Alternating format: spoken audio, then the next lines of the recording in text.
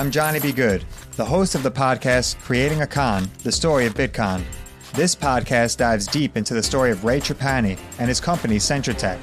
I'll explore how three 20-somethings built a company out of lies, deceit, and greed.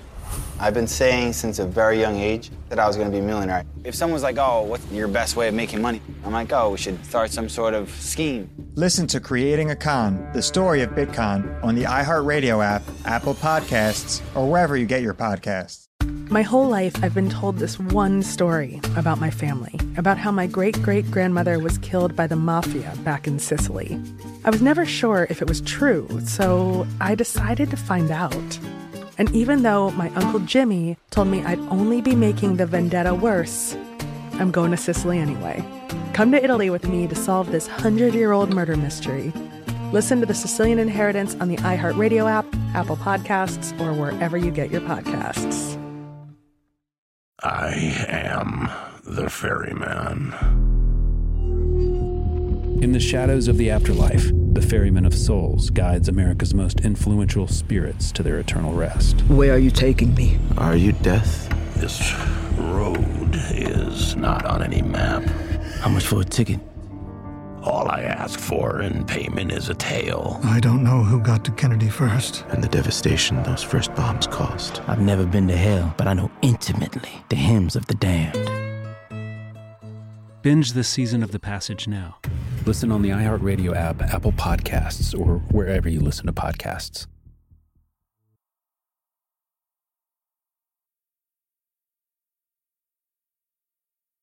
Rivals is a production of iHeartRadio.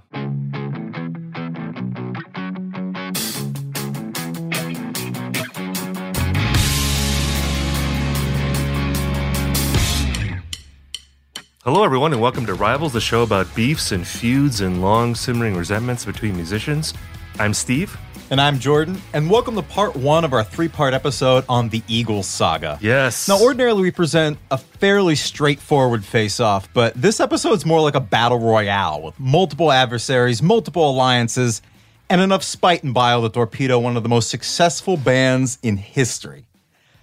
Today we're going to focus on the first part of the Eagles' career, which saw the departure of two of the band's founding members, the original producer Glyn Johns, and a feud with the preeminent rock magazine in the country. I gotta say, as much as I love the Eagles songs, I might love their story even more than their music. I think that this whole series has kind of been building to this episode, I think. Yes, I'm reminded of the profound words of Joe Walsh in the classic documentary, The History of the Eagles. As you live your life, it appears to be anarchy and chaos. And later, when you look back at it, it looks like a finely crafted novel. How's that for a Joe Walsh impression? I'm incredible. I'm proud. I've been workshopping we got that. Joe. Yeah, I've been workshopping that for a while. That quote to me is the Eagles story in a nutshell. All of this crazy stuff happened, and in retrospect, it seems like this grand Shakespearean saga. You have big egos, cocaine, greed, cocaine, power struggles, cocaine, bitter breakups, cocaine, and have I mentioned cocaine yet, Jordan? What I love about the Eagles story is that it's not really just a story about one band. It's really a microcosm of how the music industry, Los Angeles, and even America overall changed from the late 60s to the early 80s, from the idealism of the hippie era to the self-interest of the yuppie age. I really believe that centuries from now, historians will study this band in order to understand the moral and ethical collapse of the United States in the second half of the 20th century. And I believe we're starting that work with this series, Jay. It's important work. And you're right. I mean, we've seen blood feuds before. We've seen, especially feuds among family members. We've seen brutal rap diss tracks. We've seen lengthy and costly legal spats, but I don't think there's been a more cutthroat musical outfit than the Eagles. Like, it's almost like an episode of Survivor. I mean, you got Don Henley and Glenn Frey, and they have blown through a truly impressive number of bandmates and associates. And I'm consistently impressed that their well-documented internal strife hasn't completely undermined their, comparatively laid-back musical legacy of peaceful, easy feelings. Yeah, I think it's fair to say that several members of the Eagles have checked into the band and proven that you can, in fact, leave, even when it's not of your own volition. Little Hotel California reference there for you. But I'm getting ahead of myself. We have so much to explore and savor here. So without further ado, let's get into this mess. You got to start with Glenn Frey, the original ringleader. The Eagles were initially his vision and fueled by his ambition. And he was born and raised in Detroit, where his early piano lessons were subverted in the early rock and roll ventures after seeing the Beatles on Ed Sullivan, like so many of his generation. And one of his earliest public appearances was at a frat party when he marched up to the party band playing and demanded that they play Satisfaction. And then he commandeered the lead vocal spot, which I feel like is pretty indicative of the character we're dealing with, no? Yeah, Glenn did not take it easy. He had a taste for the spotlight. He liked it. He played with a few local R&B bands with great 60s names, groups with names like The Mushrooms and the Heavy Metal Kids. But he eventually fell into the wing of a slightly older Detroit musician named Bob Seger. And you can hear him singing on Bob Seger's Ramblin' Gamblin' Man in the background.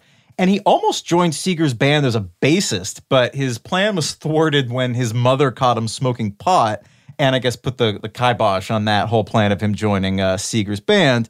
But Seger became an important mentor for young Glenn because he really encouraged him to start writing his own music. You know, after the Beatles, that was really the way that you made your name as a musician, that you had to write your own material too. And so Seger really gave him important encouragement as a young musician. So by 1968, Glenn moves from Detroit to Los Angeles, like so many musicians of his generation. And the first guy he meets in LA is J.D. Souther. Now, J.D. to me is like one of the coolest guys in the orbit of the Eagles. You know, he seems really smart, laid back Texas guy. He dated like Linda Ronstadt for a couple years, which to me makes you a god just by itself. He was like a really good songwriter. I happen to be a fan of his self-titled solo debut, which came out around the time of the first Eagles record. But JD never really became a star. He was more of like a background figure in the Eagles story. He ended up being a core songwriting contributor to the band. He was a big part of hits like New Kid in Town and Best of My Love and a bunch of other songs. And it's interesting to me that he was like never like a member of the Eagles. And I wonder if on some level he was just smart enough to like stay out of this mess, you know, that he knew maybe he had a premonition that like this was going to be just like a snake pit, and maybe he'd be better off on the periphery where he could, you know, get the benefits of associating with these guys and their status as well as publishing. Exactly. All the money that he made from contributing to Eagle songs, but he wouldn't have to deal with like a lot of the bullshit of this band. But I'm getting ahead of myself with that. You know, getting back into, I guess, the timeline here. Around 1970, Glenn and Don, they put out a record under the name Long Branch Penny Whistle, which is this folk rock duo, and I think can be fairly described as like a rough draft for the Eagles. You know, it has that, again, that laid-back country rock sound, but the songs aren't quite there. And for Glenn to get to where he needs to go, he's going to need to find another partner in addition to JD, and luckily he soon meets another guy from Texas named Don Henley. Don Henley was born in Linden, northeastern Texas, the birthplace of T-Bone Walker and Scott Joplin, great musical legacy. Don got to start playing Dixieland jazz, and while he was a student at North Texas State, he was in a band called Felicity, which I don't know if you've heard. It's really kind of interesting. You can hear it on YouTube. They released a single in 1967, I think one of Don Henley's first songs he ever wrote called I'll Try It, and the B-side's called Hurtin', and you can hear it's the unmistakable voice of Don Henley, and it's kind of cool. It's got this like Young Rascals, Question Mark and the Mysterians vibe to it with like weird like Farfisa organ and a fuzz guitar. It's pretty interesting. After they graduated college, they morphed into sort of more of a country flavored group called Shiloh. Now, Shiloh, they end up moving to Los Angeles at the invite of Kenny Rogers. And yes, it is the Kenny Rogers, the one that we all know, the gambler, the fast food chicken magnate. And at this time, Kenny was in a band called The First Edition, which you might know from their song Just Checked In to See What Condition My Condition Was In, which I feel like most like modern audiences know because that song's in The Big Lebowski, which is kind of funny to me because we all know how Jeff Lebowski feels about the Eagles. It's kind of an interesting wrinkle in this story.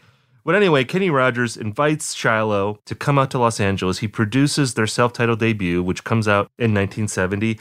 And it's similar to the Long Branch Penny Whistle situation where it's this country rock band. It has this, you know, kind of hippie vibe. And you can hear the seeds of the Eagles in that band, but, you know, it's not quite slick enough. The songs aren't there. The lead single from that record was called Simple Little Down-Home Rock and Roll Love Song for Rosie, which rolls off the tongue. Just rolls off the tongue. And you can see, you know, the contrast between something like that and songs like Take It Easy, Witchy Woman, these very simple, straightforward songs that you feel like you know like the first time you hear them. So both Don and Glenn, they're sort of, again, like in rough draft versions of the band that they're going to form together at this point. And both of their bands are on the rocks in the early 70s. And Don would recall hanging out at the Troubadour Club, which, the notorious musician hangout on Santa Monica Boulevard, which was the launching pad for so many Laurel Canyon acts in the late 60s and early 70s. And to hear Don tell it, he was just a sort of sad figure, just hanging out at this club, lacking a band and really with no direction. He said he didn't know anybody, and he just was there by himself and kind of pathetic. And Glenn Frey came over one night, invited him over to his table and bought him a beer and just kind of said, hey, what's going on? And they knew each other. I think both Long Branch, Penny Whistle, and Shiloh were on a small label called Amos Records. So they were probably on like nodding acquaintance level to each other. But they got to talking this one night, and it came out that both their bands were on the rocks, and Long Branch, Penny Whistle were splitting up, and so was Shiloh. And Glenn was sort of the man with the plan. Don would always say he kind of knew all the industry figures, if not personally, he knew of them and he knew the right people to talk to. He was a lot better at networking than Don was at this time. And Glenn's talking about how he has inroads with Linda Ronstadt, who's about to go on tour and needed a backing band.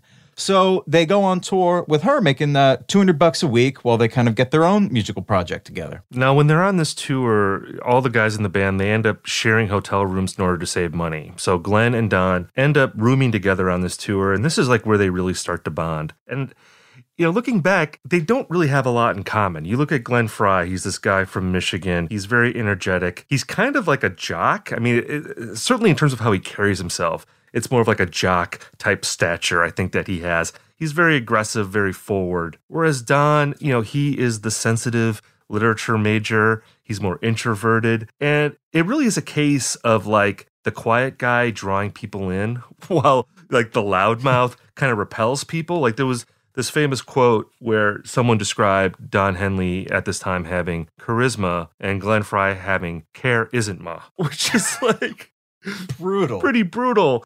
I think what united these guys is that they were both ambitious. I mean, Glenn was, I think, more sort of upfront about it, but Don also, I think, was just as ambitious as Glenn, and I think they saw in each other that together maybe we can form a band that will go the distance. And I think to understand that, you really have to look at the context of the times, because Don and Glenn, they came out of the 1960s, but I think they had like a post-60s sensibility, and that they were influenced by seeing what had worked and what didn't work in the previous generation of bands. They were aware of the Flying Burrito Brothers and Poco and Dillard and Clark, all of these brilliant LA-based country rock bands that had just tons of talent, but ultimately they didn't have the professionalism or the focus or the drive to go the distance. Even Crosby, Stills, Nash & Young, who were like the kingpins of Los Angeles in the early 70s. And if you don't know, they were also covered on this show in a multi-part series that you're going to want to check out if you haven't heard it yet. Even CSNY, I think they were hamstrung by not having a clearly defined hierarchy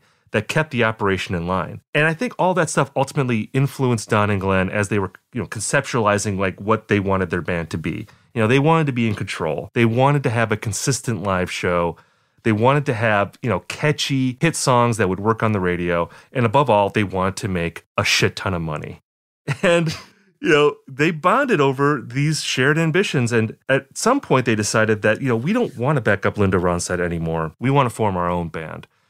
Which would have been a problem if Linda Ronstadt wasn't the coolest woman on the planet. Oh, complete angel. They tell Linda about their desire to go out on their own, and she not only agrees, but starts giving recommendations of guys that they should team up with to make this new band. So she's helping them along, and the first person she recommends is Bernie Leadon, who had backed her, I think, on a previous tour. And he'd come through the Byrds School of LA Rock, and he was playing with Gene Clark and Dillard and Clark. And more recently, he was playing with the Flying Burrito Brothers on Burrito Deluxe and their self-titled 1971 album. And he was a crucial figure in the burgeoning LA country rock scene because he played not only guitar, but pedal steel and banjo and mandolin and B-benders. He really had that country flair down. And then Linda also recommended another member of her backing band roster, Randy Meisner, and he was this bassist with this sky-high falsetto. And he came through the Buffalo Springfield School of LA Rock. He was playing in Poco with Richie Furay and Jim Messina before joining Ricky Nelson's group, the Stone Canyon Band. And the version of the story that I heard, although I've heard different versions, was that Linda arranged for Bernie and Randy to come back and back her for a show at Disneyland in July of 1971, just so that Don and Glenn could see what it was like playing with them and see how they gelled. And it gelled very well. That was the first lineup of the Eagles. So they ended up getting a deal with David Geffen on his label Asylum. And I think it's worth noting that like Bernie Leadon was the most forward with David Geffen at this point. Like he basically like walked into David Geffen's office and said, "Do you want us or not?" And like Geffen did. Like he could see the potential of this group. And I think that speaks to how Bernie Leadon at this point seems like the most important member of the band in a way. Like he had the best pedigree. He had played like with Graham Parsons. He had played in the Byrds. You know, he was a connection to that 60s LA rock scene that the Eagles were coming from. So Geffen signs the Eagles and he sends them off to Aspen to basically just like play in bars and get their act together. And by the way, we're going to be talking a lot more about David Geffen and his relationship with the Eagles in a future episode, which I'm very excited to do. I think David Geffen is a fascinating character, and all the shenanigans with him and Irving Azoff and like him telling Don Henley that I'd rather die than let you fuck me, like that great moment. Anyway, I don't want to spill all the beans of that episode. There's a lot to get into there, but there's a lot there.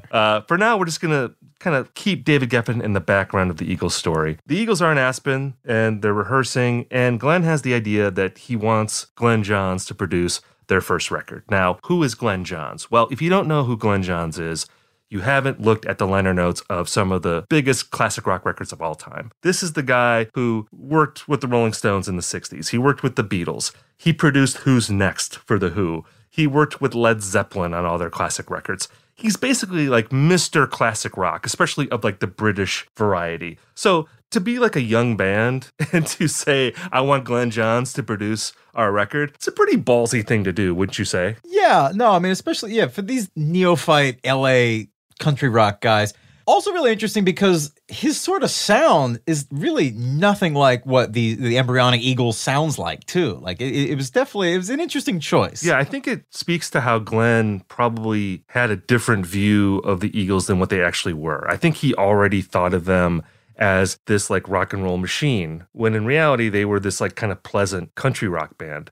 And when Glenn Johns comes out to Aspen to see them, that is his impression, basically, that he sees them playing like in this Aspen bar, and, they're playing these sort of like lame Chuck Berry derived rockers and, kind of like nice, but not especially distinguished, country songs. And, Glenn Johns later said, I thought they were confused. Like Glenn Frey wanted to be in a rock band, and Bernie Leadon, was one of the greatest acoustic players in LA at that point.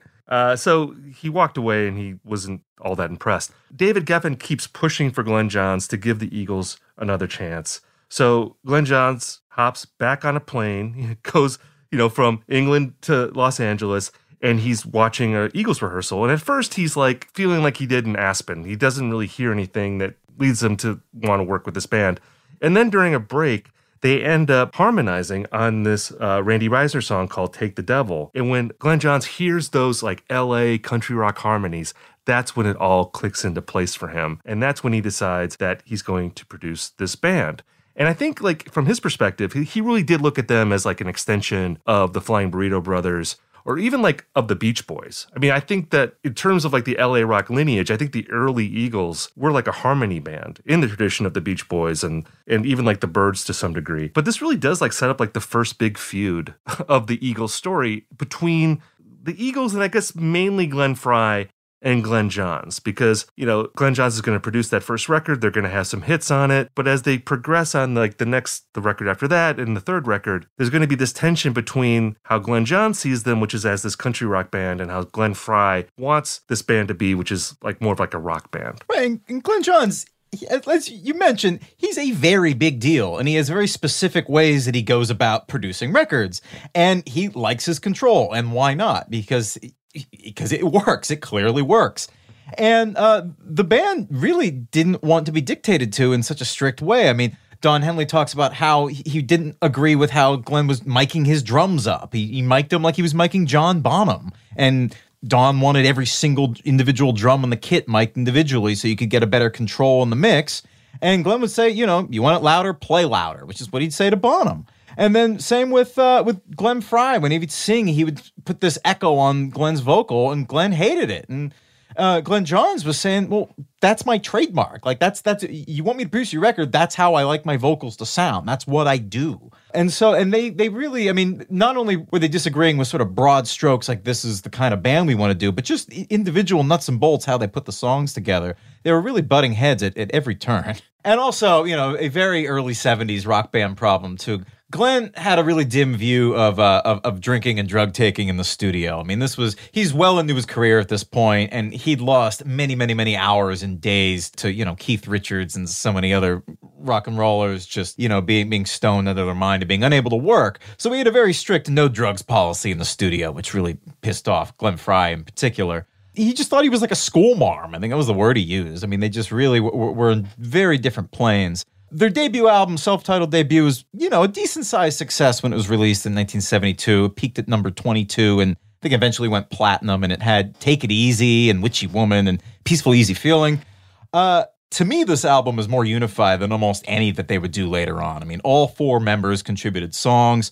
All 4 members took lead vocals. Randy Meisner sung more than Don Henley on this record, which is weird to think of now. But it's actually one of my favorite albums of theirs. Yeah, it really is like, the platonic ideal of like the Eagles being a band. Like you said, each member contributing more or less equally, which is going to be less and less the case, of course, as the Eagles' career progresses in the 70s.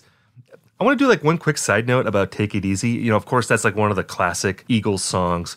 And it's my understanding that like Jackson Browne like wrote the music, the melody, and almost all of the lyrics, save for one line, which is, "It's a girl, my lord, in a flatbed Ford, slowing down to take a look at me." Like apparently like Glenn Frey wrote that lyric, and for that he got a co-write, which I guess is normal for songwriting. I mean, to me, like I'm not a songwriter. I feel like that seems like a little weird that Glenn Frey gets equal credit for this song, even though it was basically Jackson Browne's song. But I feel like this will become a major theme for the Eagles, as their career unfolds, like where someone outside of the band brings in a song and Don and Glenn make like a relatively minor addition, and voila, they get a piece of the publishing. Like they really seem like, like glory hogs in a way. They're on top of that. Yeah, absolutely. They're very on top of that. It's very canny, even though it seems like a little underhanded to me.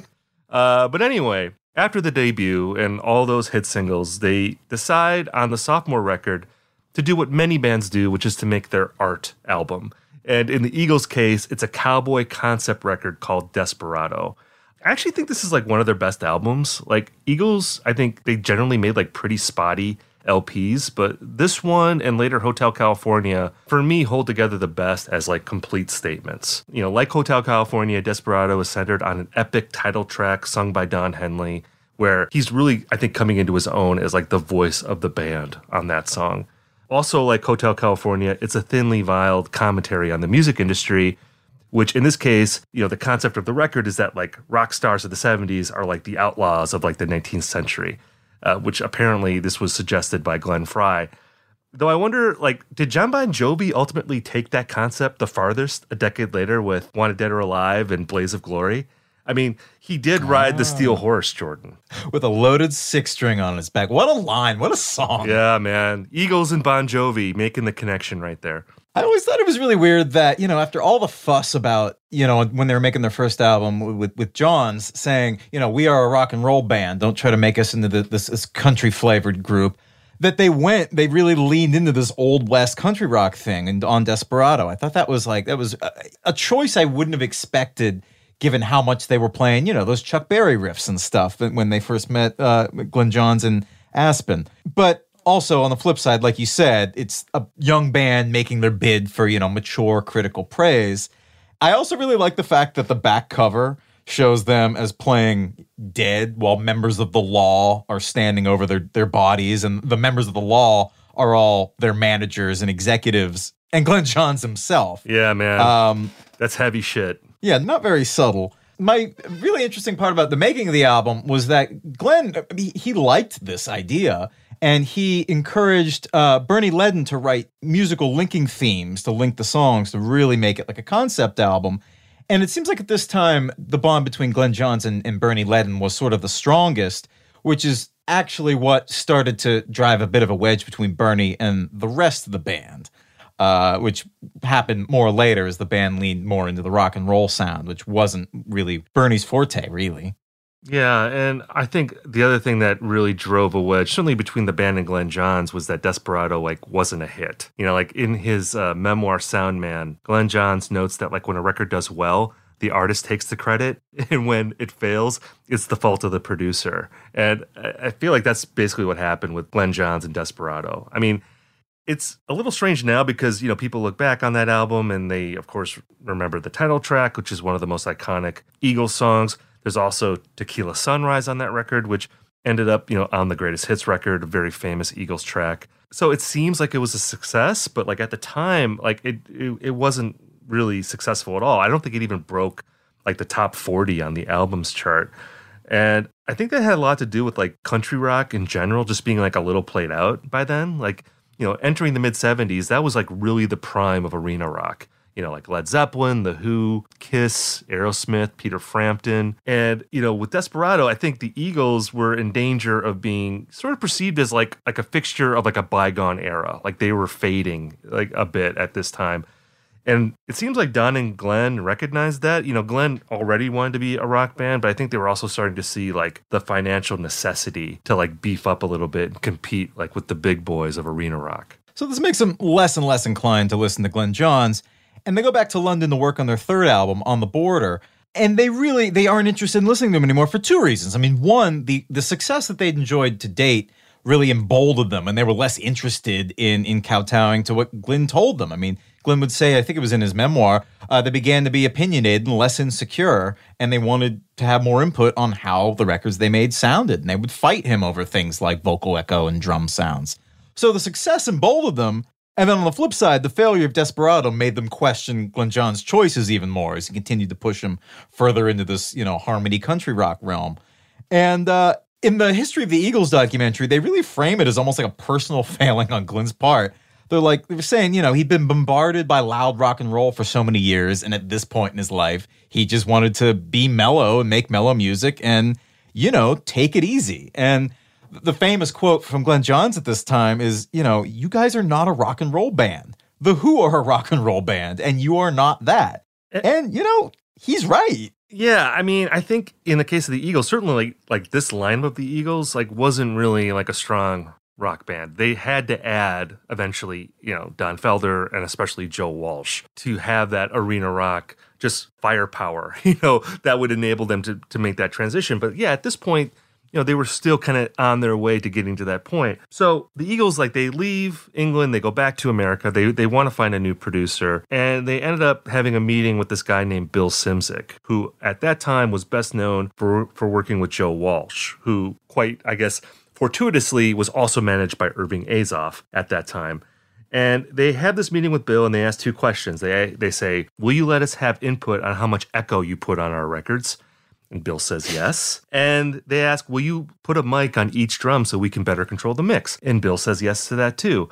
And of course, this is all covered in the documentary. What isn't quite spelled out in that movie, but I think was also a plus for Bill Szymczyk, is that he had a much more permissive attitude about drugs and alcohol in the studio. And from here on out, Eagles productions are going to get more and more decadent and also take a lot longer. Much, much longer, which kind of works for a while, but is going to end up derailing them in the future. But for now, it's really cool. They're happy with Bill Szymczyk. I guess Bill Szymczyk called Glenn Johns before he took the job and asked for his blessing. And Glenn said, better you than me producing him. So yeah, I don't think he was really all that sad to see the Eagles go either. No, Glenn, he had other things to do. All right, hang on. We'll be right back with more Rivals.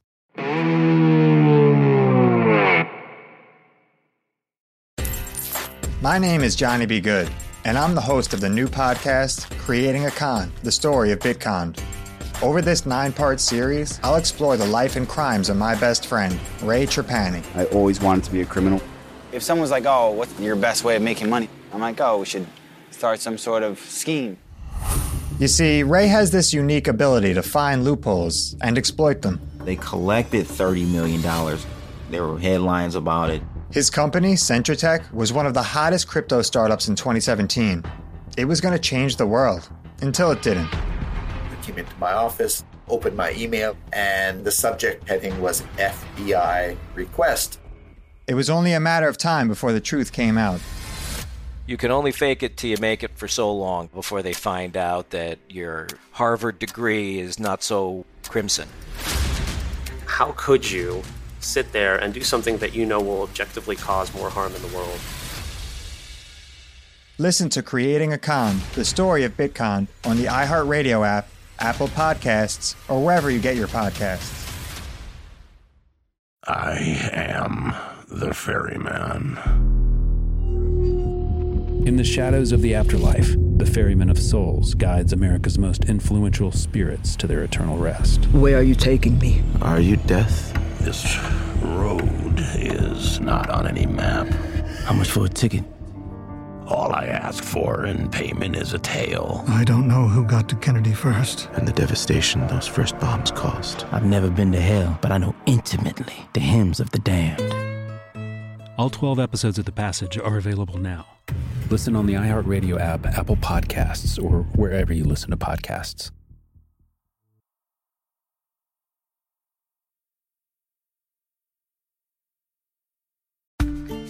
I never thought I'd take my 3 young kids to Sicily to solve a century-old mystery. But that's what I'm doing in my new podcast, The Sicilian Inheritance. Join us as we travel thousands of miles on the beautiful and crazy island of Sicily, as I trace my roots back through a mystery for the ages and untangle clues within my family's origin story, which has morphed like a game of telephone through the generations. Was our family matriarch killed in a land deal gone wrong? Or was it by the Sicilian mafia? A lover's quarrel? Or was she, as my father believed, a witch? Listen to The Sicilian Inheritance on the iHeartRadio app, Apple Podcasts, or wherever you get your podcasts.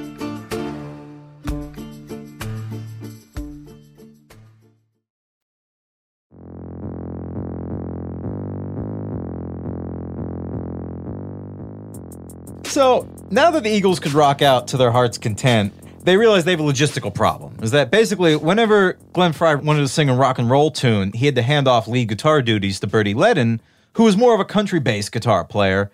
And whenever they wanted to do country-tinged songs that Bernie sang, Glenn had to play lead guitar, and, country guitar picking wasn't really his thing. So they realized that they needed a third guitarist. So they looked up Don Fingers Felder, this great, virtuosic guitar player. And he came in to play lead on the On the Border track, Already Gone. And he assumed it was just, a session. And then to his surprise, the next day, he was asked to join. And he also added a slide guitar in Good Day in Hell, too. And he joined that next day and sort of, we'll get into this in the next episode, but sort of sowed the seeds for the band's destruction, I would say, a couple years later. But we're getting ahead of ourselves. Yeah. Felder, he ends up being like one of the most, he is the bitterest rival really for Henley and Frey. And we're going to see that in our next episode. But in the short run, he was exactly what Frey was looking for. He was this Southern rock guitar player in a style like, you could liken him to like a Duane Allman or Eric Clapton. Like those were two of the big influences for Felder. And when he enters the band, I mean, this is like one of the like truly Shakespearean turns for me in this story, because Don Felder and Bernie Leadon were friends. I mean, they both were from Gainesville, Florida, which is like a crazy fertile city for like rock and roll. Not only do you have Felder and Leadon, but that's also the home place of Tom Petty and Stephen Stills. Actually, like Don Felder was Tom Petty's guitar teacher, like when Petty was a kid. It's crazy like how all these things come together. The narrative with Bernie Leadon is that he didn't like the rocked out sound that the Eagles are starting to embrace with songs like Already Gone. This is a big theme of the documentary. It gets pounded time and again. And that does seem true up to a point, but like it kind of overlooks the fact that like Bernie Leadon had played rock and roll in his other bands. Bernie himself said that he felt like this was an oversimplification of like his problems in the Eagles. He said like, I played a Gibson Les Paul and I enjoyed rock and roll. That's evident from the early albums. And, it's worth noting that like he wrote the guitar riff to Witchy Woman, which I think is like one of the coolest guitar riffs in the Eagles canon. So it's not like he was like just this country purist who couldn't play rock music at all. I think what was more the case with Leadon is that he was just like burned out by this like toxic atmosphere in the Eagles. And I'm sure he was also angry about his diminishing role in the band. I mean, like I said before, like he was kind of the man early on in the Eagles, at least in terms of his reputation as a player. He had this great pedigree. I think that he was a big reason why Glenn Johns ultimately decided to produce them, because he just had so much respect for his musicianship. And now, like on the third record, he wasn't even like a second or third banana in the band, you know? So I think he could feel that he was in a way being pushed out, while he was also just feeling like a lot of discontent with just the vibe of this band.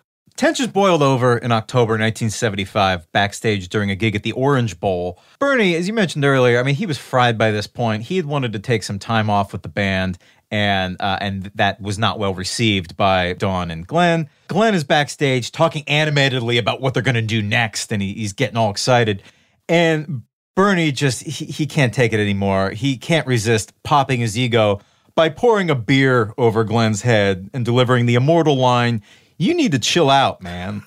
Which, you know, I mean, it seems like something from like American Pie or something. Like, it seems like kind of quaint and adorable. He would later say, Bernie would say that he regretted this in later years. He would kind of have like a non-apology. So, oh yeah, that was a very disrespectful thing to do. Something I'm not very proud of. But it pretty much marked the end of his tenure in the band. I mean, he was replaced, I think, like not long later by Joe Walsh. Yeah, I was going to say, like, when you dump a beer on someone's head, that is like a resignation letter, you know, in beer form. You know, there's no coming back from that. No. I mean, and this is with his departure and when they got Joe Walsh in, I mean, the band's transformation from a harmony group into like a rock, or at least a rockier group, was more or less complete. And Glenn would say in the documentary, maybe the vocals won't be quite as good, but boy, are we going to kick some ass.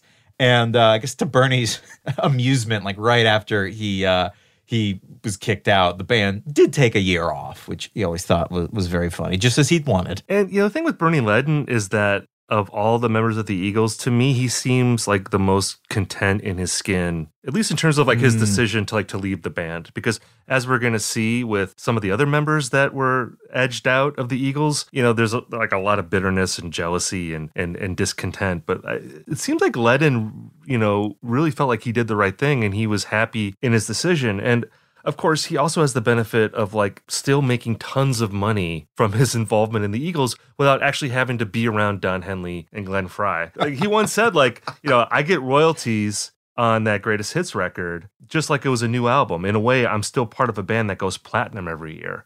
So in a way, like Bernie Leadon, he ended up having the best of both worlds after he left the Eagles. Oh, totally.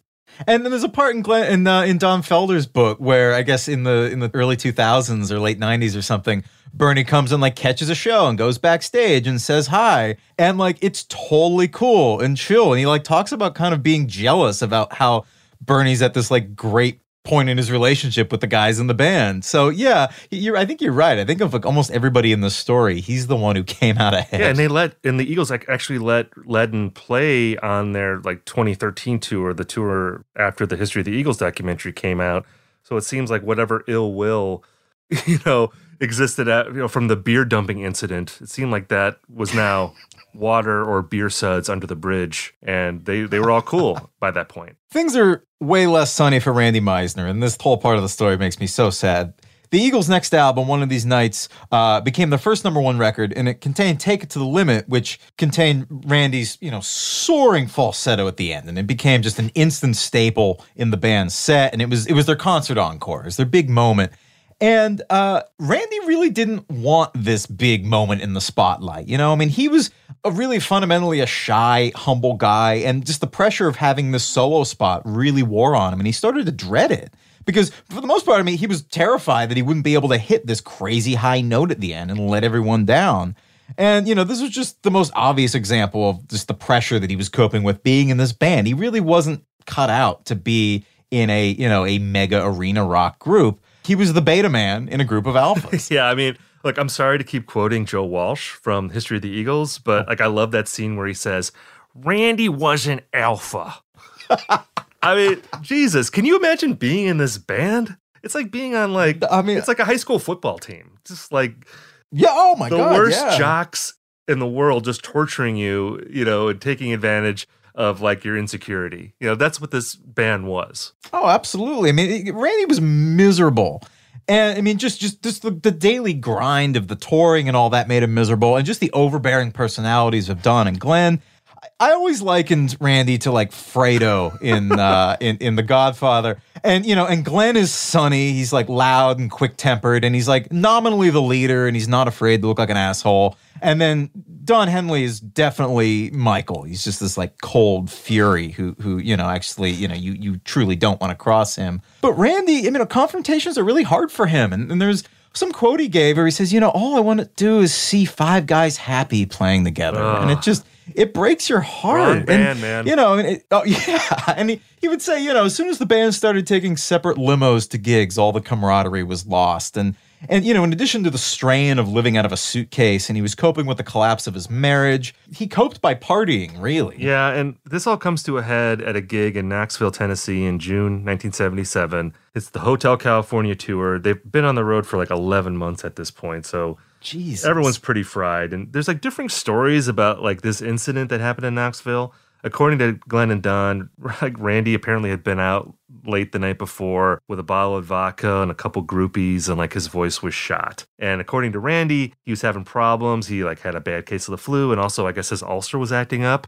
By the way, everyone in this band had ulcers in the 70s. Like if you read biographies, like Don Glenn has an ulcer, Don Felder is like having stomach issues. They're this huge band, and like everyone is acting like, they work for like a high-powered like finance firm or something. There's no joy to be had at all. Which they kind of did. Yeah, exactly. So in any event, like Randy Meisner, he doesn't feel well enough to tackle that high note and take it to the limit. So he asks for that song to be taken out of the set list. And Take It to the Limit, of course, was one of the biggest Eagles hits at this point. It's a song that the people in the audience love. So, Glenn hears about this and he gets really angry. And like this incident it's broken down in detail in the documentary. The one thing that's like not in the movie is that Glenn apparently called Randy Meisner a pussy. And like that is specifically like what set Randy Meisner off. Like Randy Meisner, this like mild-mannered country rock dude, like one of the nicest people in any rock band. He actually gets angry enough to throw Glenn Frey against a wall. And they start going at it. And like it's apparently like the scuffle got bad enough that like security guards like tried to intervene, and like Don Henley got between his bandmates and the security guys and said, "Stay out of this. This is personal and private. Real fucking private." That's my favorite quote, I think, of the entire Eagles saga. Yeah, that was me imitating Glenn Frey, imitating Don Henley in the documentary. Yeah.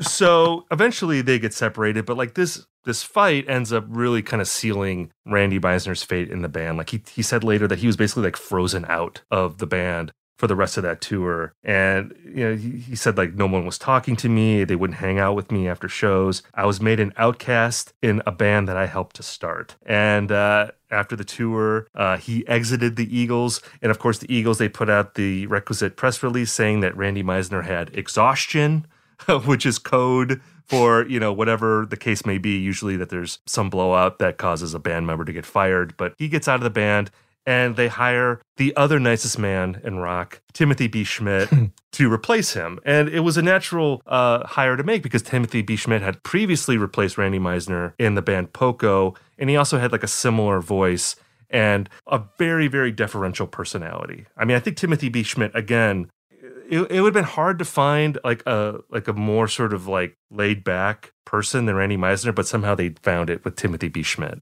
And Randy did join the group at the Rock and Roll Hall of Fame induction in 1998. He attempted to not rejoin the band, but join them on stage when their 2008 tour came through LA, but he was rebuffed, and he was quoted as saying, "I didn't get much response. I thought it would be nice to sit in with Timothy B. Schmidt and sing Take It to the Limit, but they pretty much gave me a no in a roundabout way.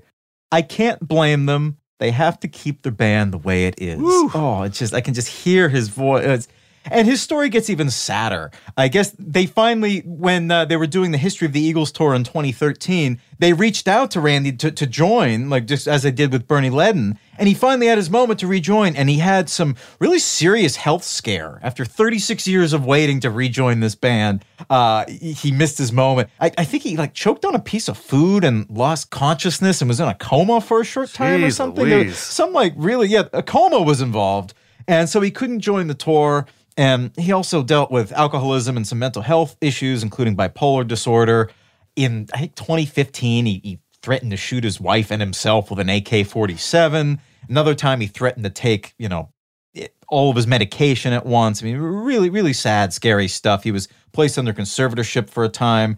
And then his wife, I think, ended up getting killed in some freak accident when a rifle she was holding bumped up against a cabinet and discharged and killed her. I mean, just all in all, Randy Meisner's later years have been pretty bleak. So, big prayers for him. Oh, man. I feel like someone just pumped the brakes on this episode. And we're stranded in Bummertown. This is like the bleakest it's terrible thing that you could imagine. I mean, the Shakespearean twists keep turning up in this story. I can't believe it.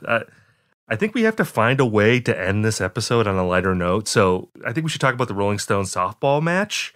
Yes. This is like the most awkward transition ever. It's like when you watch the news and there's like a plane crash and then they like segue to like a visit to the... It's like a puppy on a skateboard. Exactly. We're going to the zoo to look at some koala bears now. Yeah, there was this famous softball match that took place between the Eagles and the writers of Rolling Stone in the late 70s. And it was basically like a way for the Eagles to vent their frustration about like how poorly they had been treated by rock critics in the 70s. Because I think a lot of critics, they looked at the Eagles, they acknowledged that this was like a very popular band, but there was like this idea that like these guys are too slick for their own good. This is like soft rock. There's no soul here. I think that the biggest problem that rock critics probably had with the Eagles in the 70s is that they were like the jockiest band of the 70s. In terms of how, the way that they carried themselves and the way that they like constantly competed and like really kind of front loaded that aspect of the band. I mean, I think, you look at the Stones or Zeppelin, The Who, any of the great rock bands, they were all competitive. They all wanted to be successful, but like they didn't talk about it as much. They didn't like make that as much a part of their narrative, I think, like to the degree that the Eagles did. The Eagles were upfront about wanting to be successful, wanting to be the best. They didn't care who knew it. And there was an arrogance about that, I think, that bothered a lot of people. There was also the fact that the Eagles actually played sports, too. And, like, they were big fans of playing softball, like, to release the tensions that they had on the road. Glenn Frey said that if we can yell at each other on the baseball field, we don't do it in the studio, which actually proved not to be true. Isn't totally true. Yeah, or else they didn't play enough softball, I guess, to avoid those studio arguments. But I think Rolling Stone was like the biggest, sort of target of ire for the Eagles because they were the most respected rock magazine. I think the Eagles, especially Don and Glenn, like secretly craved like their praise and their attention. And when they didn't get it, it made them angry. So that set up this epic softball game where the Eagles could finally get revenge on rock critics. I mean, it really started with a fairly minor thing in Rolling Stone. The writer Charles M. Young wrote in the random notes section, he was talking about Joe Walsh's new solo album. And he wrote, the rest of the Eagles, on their first vacation in 3 years, seem more interested in finding a softball team they can beat, having lost in recent weeks to teams fielded by Andrew Gold, Jimmy Buffett, employees of several San Francisco radio stations, and their own road crew. And I'm guessing that, they weren't thrilled that Rolling Stone had publicized the fact that they lost to the thank you for being a friend guy. Glenn wrote in, what you have failed to mention is that the Eagles won 2 out of 3 games against Jimmy Buffett. I'm going to let that sink in for a minute. Anytime you pencil-pushing desk jockeys want to put on your spikes, we'll kick your ass too. And the challenge was accepted immediately. Now, I have to say that, like, Rolling Stone, like the rock writers there, I think that they were a little arrogant themselves in accepting this invitation. I mean, I'm a rock critic myself. I'm not in good shape. Every rock writer I know, in poor shape. If you were a jock, you wouldn't be a rock writer, So they, I think, were set up to lose from the beginning. I think also they underestimated how seriously the Eagles, like, took this game. I think like the people at Rolling Stone, they probably looked at this as like a PR stunt, something that they could take photos of and put in their magazine and have a good laugh about it. There was also the fundraising aspect of this, like the losing team was going to pay like $5,000 to UNICEF. So it was for a good cause. But like when the Rolling Stone staff, they showed up at the game. It took place at USC in May of 1978. And like the rock critics were presented as the villains, essentially, of this game. Like the Eagles had loaded the stands with like celebrities, like Chevy Chase was there, Joni Mitchell was there, the governor of California at the time, Jerry Brown, was there, and they're all cheering for the Eagles, because look, in the eyes of the public, rock critics are always going to be less cool than rock stars. So you're going to cheer for the famous cool guys in the Eagles. Also, the Eagles showed up wearing metal cleats, which I think is kind of insane. You know, like when you slide into second, you might take out someone's leg. That draws blood. Exactly. And Jan Winter actually yelled at Irving Azoff, like, hey, someone might get hurt. And Azoff retorted, do you think your writers ever think about that? So that pretty much set the tone there, that like the Eagles were going to wear metal cleats to get their revenge for all the snarky reviews that Rolling Stone writers and other rock critics had written of their records in the past. And the Eagles ended up killing Rolling Stone. I think they won 15-8. Damn. That is bad. I guess Henley and Fry wrote into the magazine a few weeks later. In the end, it was errors that cost Rolling Stone the game. Their first error was to call the Eagles sissies in random notes. We're going to take a quick break to get a word from our sponsor before we get to more rivals. My name is Johnny B. Good, and I'm the host of the new podcast, Creating a Con, the story of Bitcon. Over this 9-part series, I'll explore the life and crimes of my best friend, Ray Trapani. I always wanted to be a criminal. If someone's like, oh, what's your best way of making money? I'm like, oh, we should start some sort of scheme.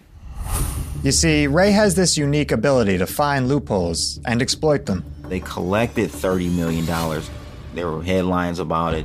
His company, Centratech, was one of the hottest crypto startups in 2017.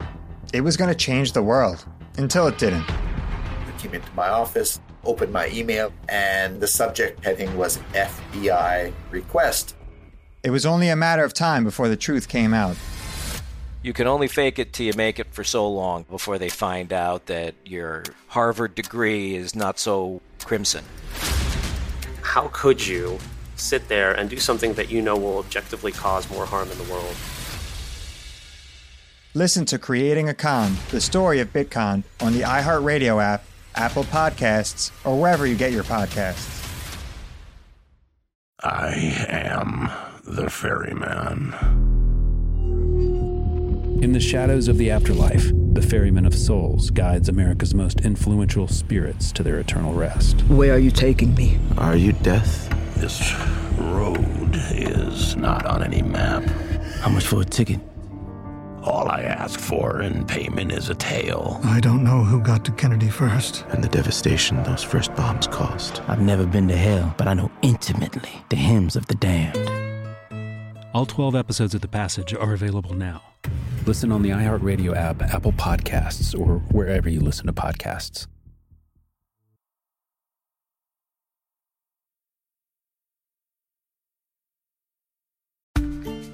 I never thought I'd take my 3 young kids to Sicily to solve a century-old mystery. But that's what I'm doing in my new podcast, The Sicilian Inheritance. Join us as we travel thousands of miles on the beautiful and crazy island of Sicily, as I trace my roots back through a mystery for the ages and untangle clues within my family's origin story, which has morphed like a game of telephone through the generations. Was our family matriarch killed in a land deal gone wrong? Or was it by the Sicilian mafia? A lover's quarrel? Or was she, as my father believed, a witch? Listen to The Sicilian Inheritance on the iHeartRadio app, Apple Podcasts, or wherever you get your podcasts.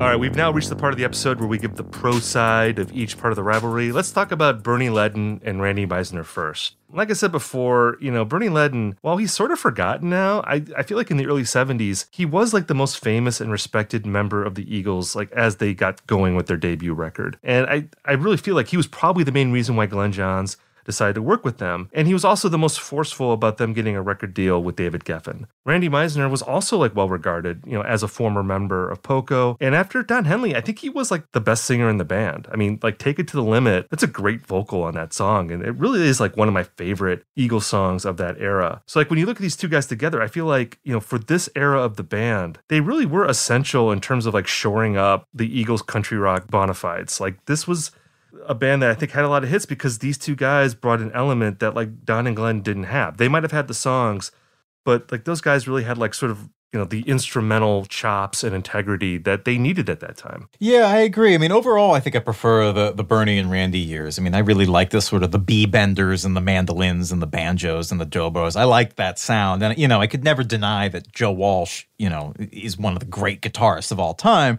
But I think I'm more of a bigger fan of the Eagles as the peaceful, easy-feeling country rock type group. And, Bernie himself was a crucial architect of that sound with his time in Dillard and Clark and the Flying Burrito Brothers. I think that Bernie, like you said, was kind of their secret weapon in those early days because of his talent as a multi-instrumentalist, and he contributed great songs. I mean, Early Bird, 21. And then, Randy, I feel compelled to back up my soft-spoken, gentle bass-playing brethren here.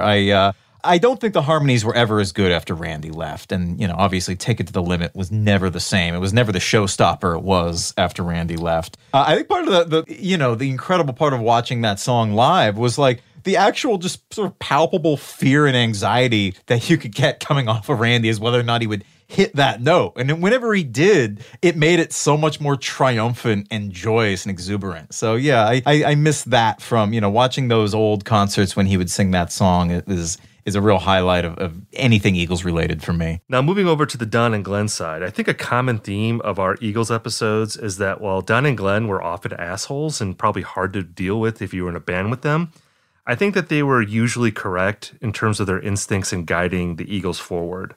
They started out with the idea of being like a real band, but, Don and Glenn came up with the strongest material, and they also, I think, had the vision of like how to bring the Eagles forward. They were ultimately right, I think, in guiding them out of country rock into more of like an arena rock sound with Walsh and Felder. And I have to say that that's probably my favorite era, personally, and we're going to get into that more in our next episode. I love all those Joe Walsh and Don Felder guitar solos, and I'm excited to get into it in part 2 of this series. We mentioned the Big Lebowski earlier in the episode, and thinking of Don Henley and Glenn Frey, I just always think of the line when Lebowski's talking to his increasingly pushy friend, Walter Sobchak. He says, am I wrong? Am I wrong? And Lebowski says, you're not wrong, Walter. You're just an asshole.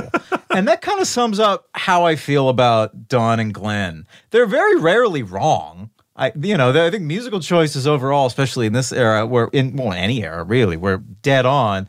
But they didn't always approach it in the best way. They weren't wrong. They could just be assholes. So that's my final thought on them. So when we look at, these guys together, again, I have to go back to the Joe Walsh quote, that there was a lot of anarchy at this time. But when you look back at it, it seems like a finely crafted novel. And, for all of the chaos that existed, all the egos, all the strife, there is a certain kind of logic to Lennon and Meisner being in the band when they were and then exiting when they exited. Like, I think they had perfect timing in the early 70s. When it was more of a country rock era and those guys belonged in the Eagles. And then when times changed and the Eagles evolved, those guys left and some other people came in. And for all of the tension that exists in this band, you can't argue with like whatever you want to call it, the logic, the fate, the finely crafted novel nature of it all. It all comes together, I think, in this period of the Eagles. Yeah, I mean, it's rare that a band can so completely reinvent their sound, especially in such a short span of time, and especially when that prior sound was so successful. And the Hotel California is absolutely their defining work. The success of their 1971 through 75 greatest hits album, which is the best-selling disc of the 20th century, is, proof positive that the country rock era is just as significant. And I don't think that would have been possible without Randy and Bernie. Well, Jordan, talking about all this Eagles stuff, I can't believe this episode is already gone. That one flew like an eagle by. Oh, no, damn it. That was Steve Miller. Shit. Well, that's okay.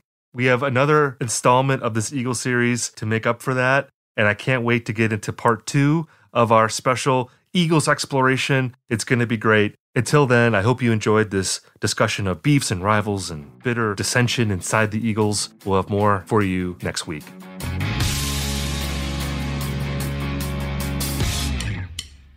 Rivals is a production of iHeartRadio. The executive producers are Sean Titone and Noel Brown. The supervising producers are Taylor Chicoine and Tristan McNeil. The producer is Joel Hatstadt.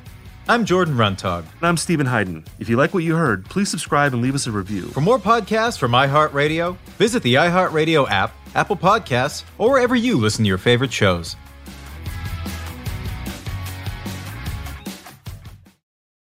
I'm Johnny B. Good, the host of the podcast Creating a Con, the story of Bitcon. This podcast dives deep into the story of Ray Trapani and his company, Centratech. I'll explore how three 20-somethings built a company out of lies, deceit, and greed.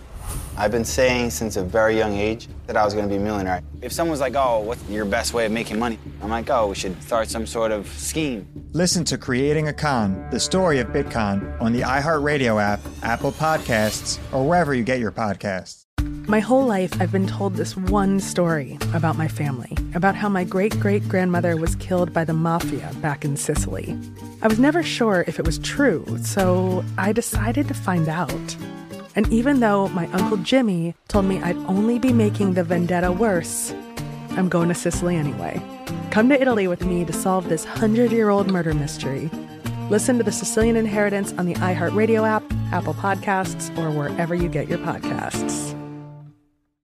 I am the ferryman. In the shadows of the afterlife, the Ferryman of Souls guides America's most influential spirits to their eternal rest. Where are you taking me? Are you death? This road is not on any map. How much for a ticket? All I ask for in payment is a tale. I don't know who got to Kennedy first. And the devastation those first bombs caused. I've never been to hell, but I know intimately the hymns of the damned. Binge this season of The Passage now. Listen on the iHeartRadio app, Apple Podcasts, or wherever you listen to podcasts.